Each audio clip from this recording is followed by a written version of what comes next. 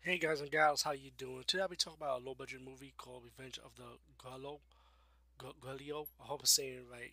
But this is a martial arts action movie, one of those revenge type of movies that we hear before all the time. But I like this one.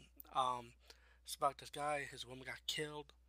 He goes on a revenge spree looking for who killed his woman, looking for clues with the help of his fiance's sister, and he's going on a mission.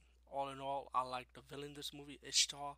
I like the acting in this movie. It was pretty good for the camera style feel of the low budget independent feel of it. Good lighting, good martial arts, good background music. I highly enjoy this one. Definitely check it out. Revenge of Gweilo. Peace out and see you later, guys and gals.